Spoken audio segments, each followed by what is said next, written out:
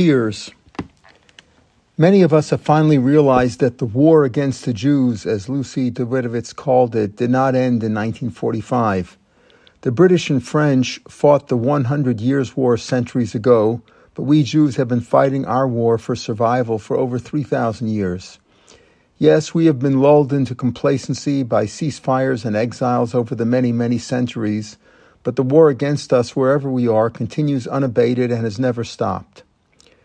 Recently, we obtained some world sympathy after the atrocities committed on 7 October 2023, just as we enjoyed world sympathy after the Holocaust. But now that we project our strength, all that compassion and understanding has dissipated.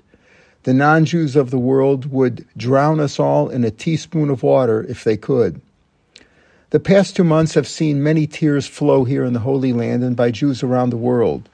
Many have been killed, still more have been seriously wounded, both physically and mentally, and our nation is in mourning for all of our losses.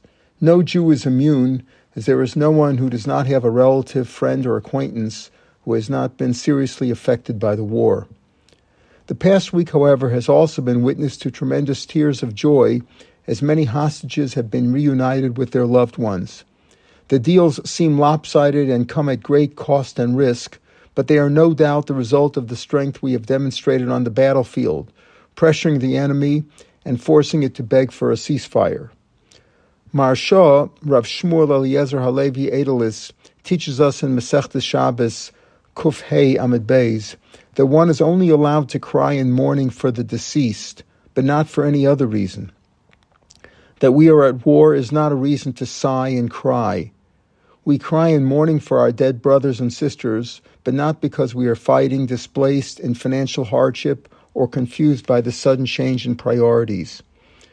The Talmud in Tainus, Chof Tes Amud Aleph, explains that when our forefathers cried when they heard the bad report of Israel's 10 spies regarding the status of Eretz Yisrael, God told them, "You cry for no reason, so I will give you what to cry about," meaning the eventual destruction of the two holy temples.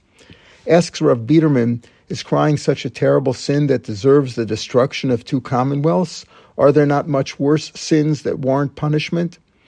Rav Biederman goes on to tell the story of the Rizhiner Rebbe who heard his daughter give a moan, a krechts. He scolded her, explaining that thanks brings more thanks to be thankful for, while sighing brings more sighing, and projecting happiness also brings more happiness. No, crying is not the worst sin, but God told the Jews, if you cry for nothing, I'll show you what you can really cry for. And likewise, if you are thankful, I will give you more of what to be thankful for. If you try to be joyful, I will make you even more joyful. We cry and mourn for those who have perished, but we don't sigh and complain about our current situation. For the first time in millennia, we have our own army to protect us and defeat our enemies, and we should confidently and optimistically look forward to good tidings ahead. Shabbat Shalom.